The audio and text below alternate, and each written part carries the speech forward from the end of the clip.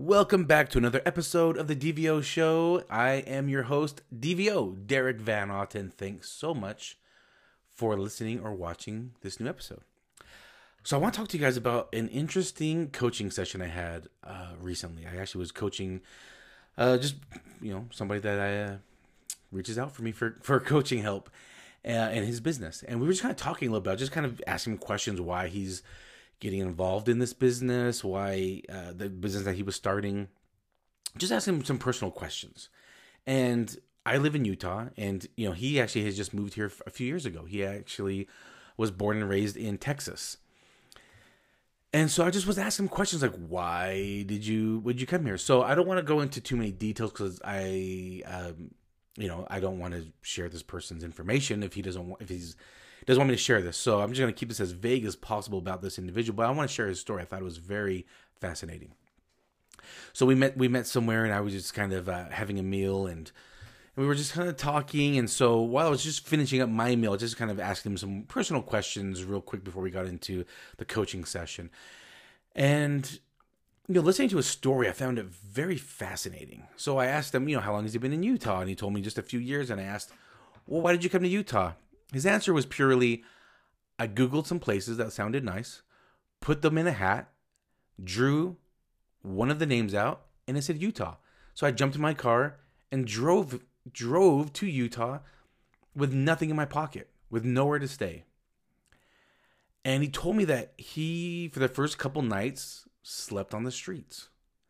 And I just was asking why, what was going on? So he told me that growing up, he never really knew his father.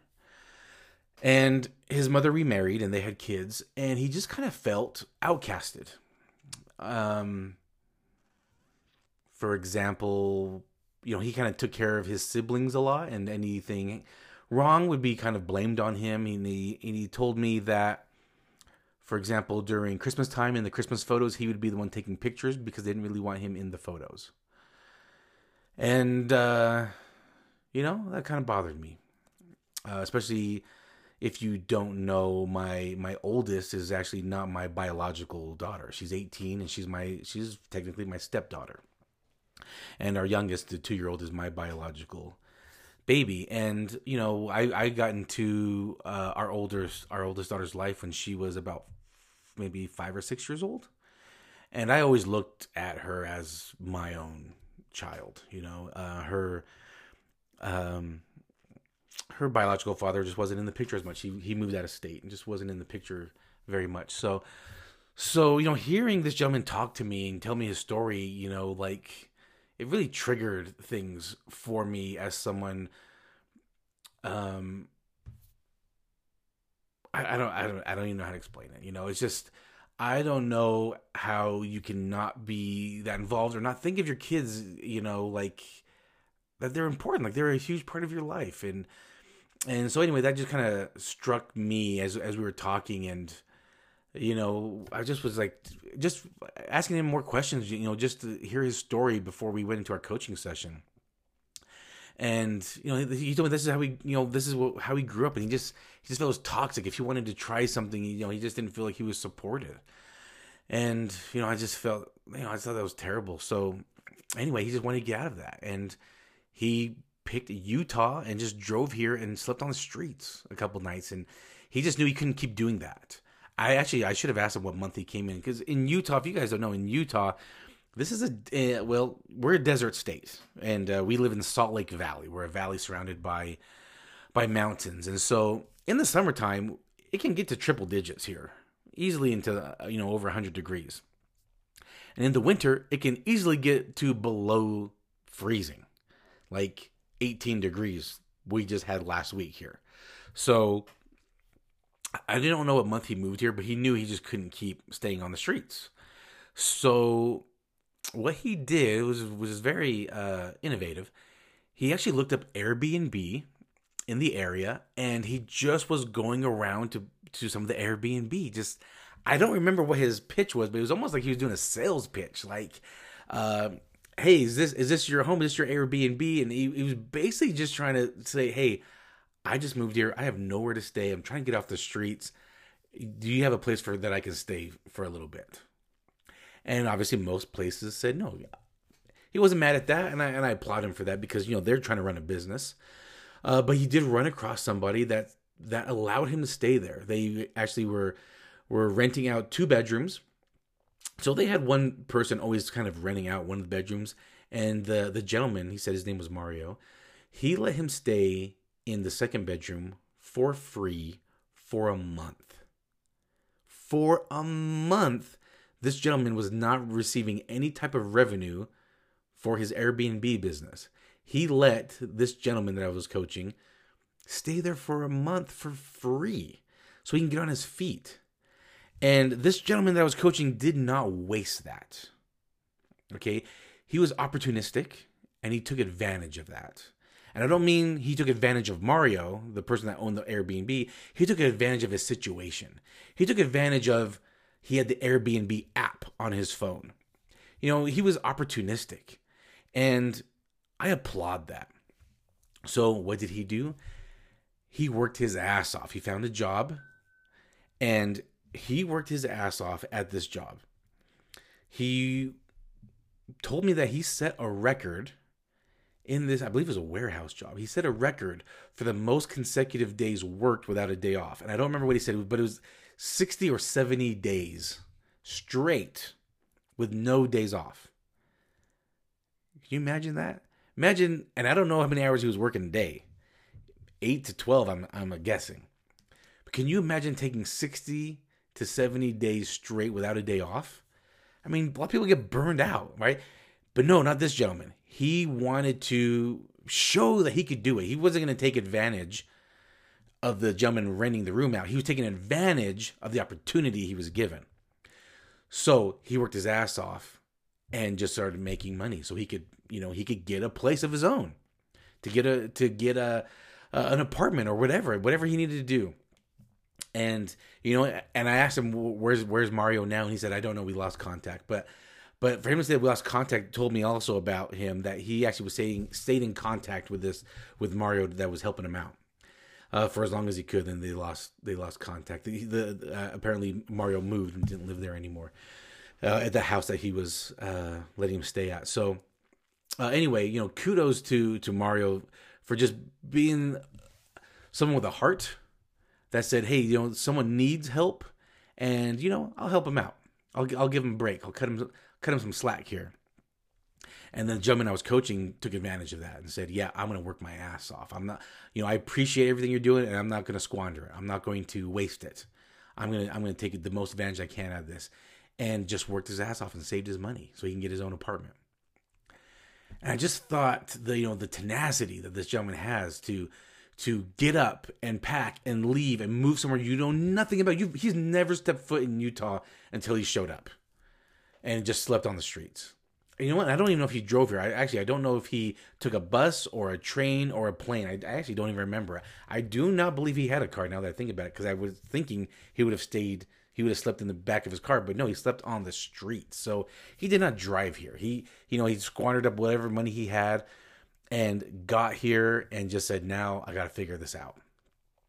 I mean, the cojones on this guy, and but it was out of what he had to deal with at home. He had to get out of that, and he just was like, this is not working out for me.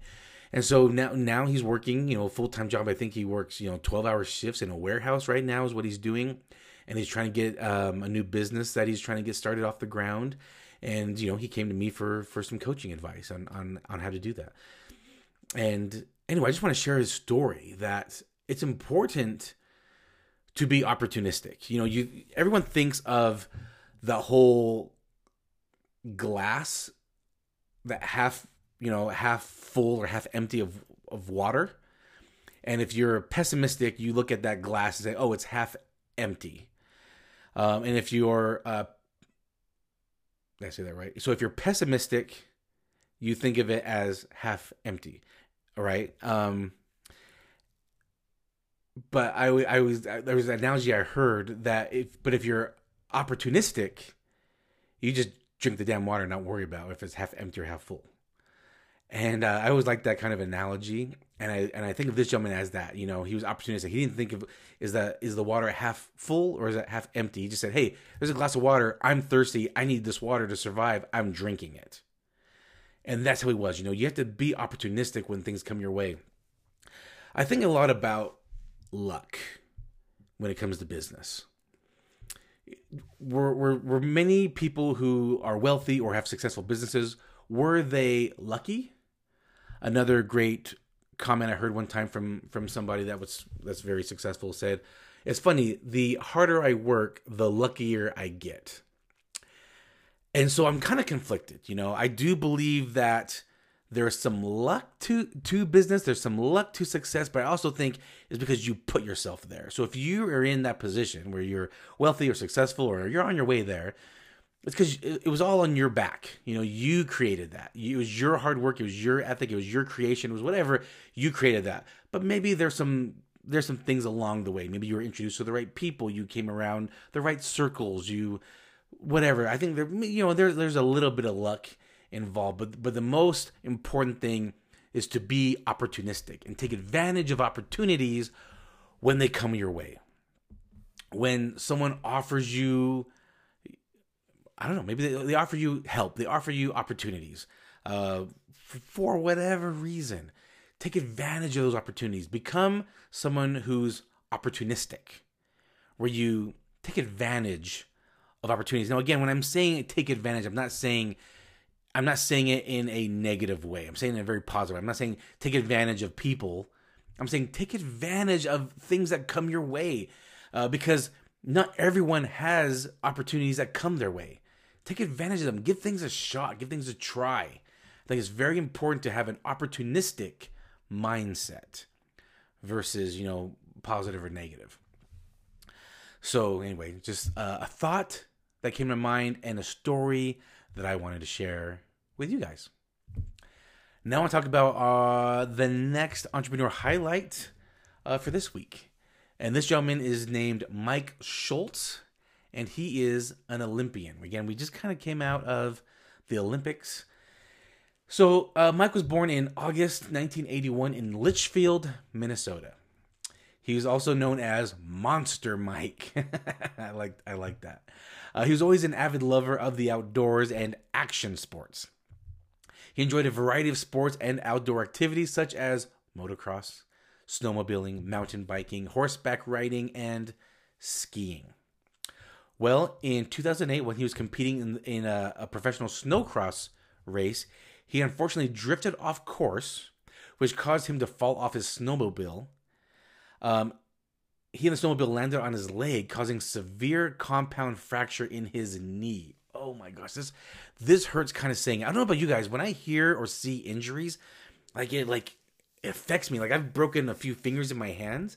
So when I hear of breaks and fractures, I kind of start wincing and grimacing because I think of the pain, because I've been in that type of pain.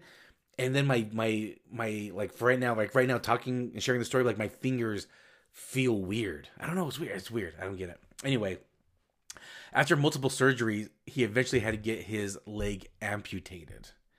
Can you imagine? This guy is an avid outdoor enthusiast, and he just had his leg amputated. I can't even believe that. After the amputation, he started snowboarding in 2010.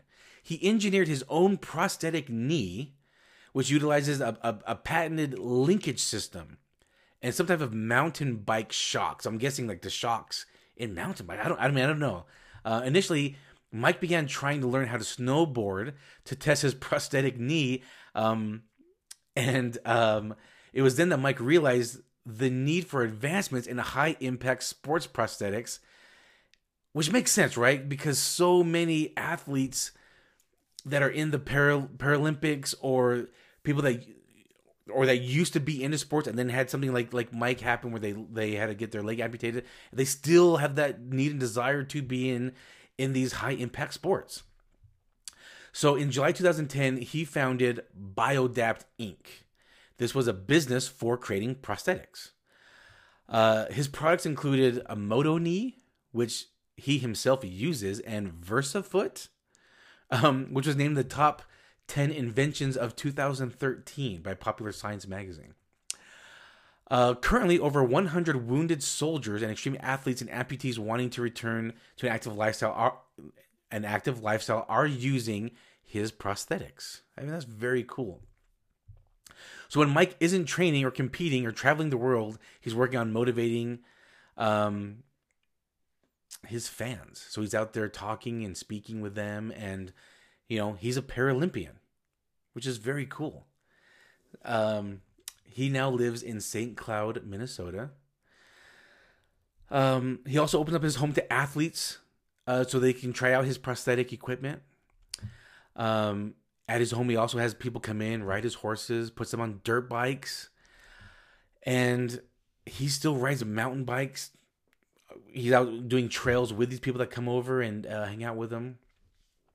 And then they like to...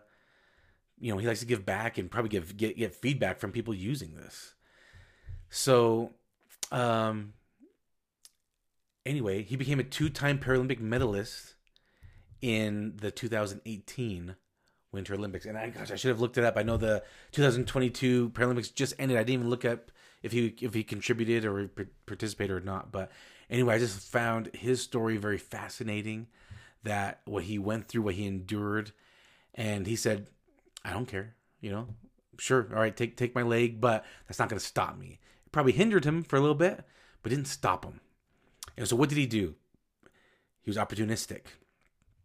He took an opportunity, like losing my leg, and saying, I am going to do something else with this. There's people out there who also are going through what I have went through, and they want to still compete, and I'm going to take this opportunity to create something for them.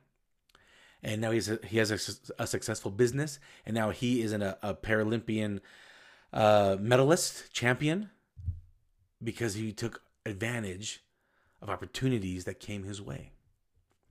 So a very cool story, Mike Schultz, and the gentleman that I had a coaching session with this week. Thank you guys again for listening and watching another episode of the DVO Show. I hope it brought great value to you and in your life, and you continue to do great things. Bye.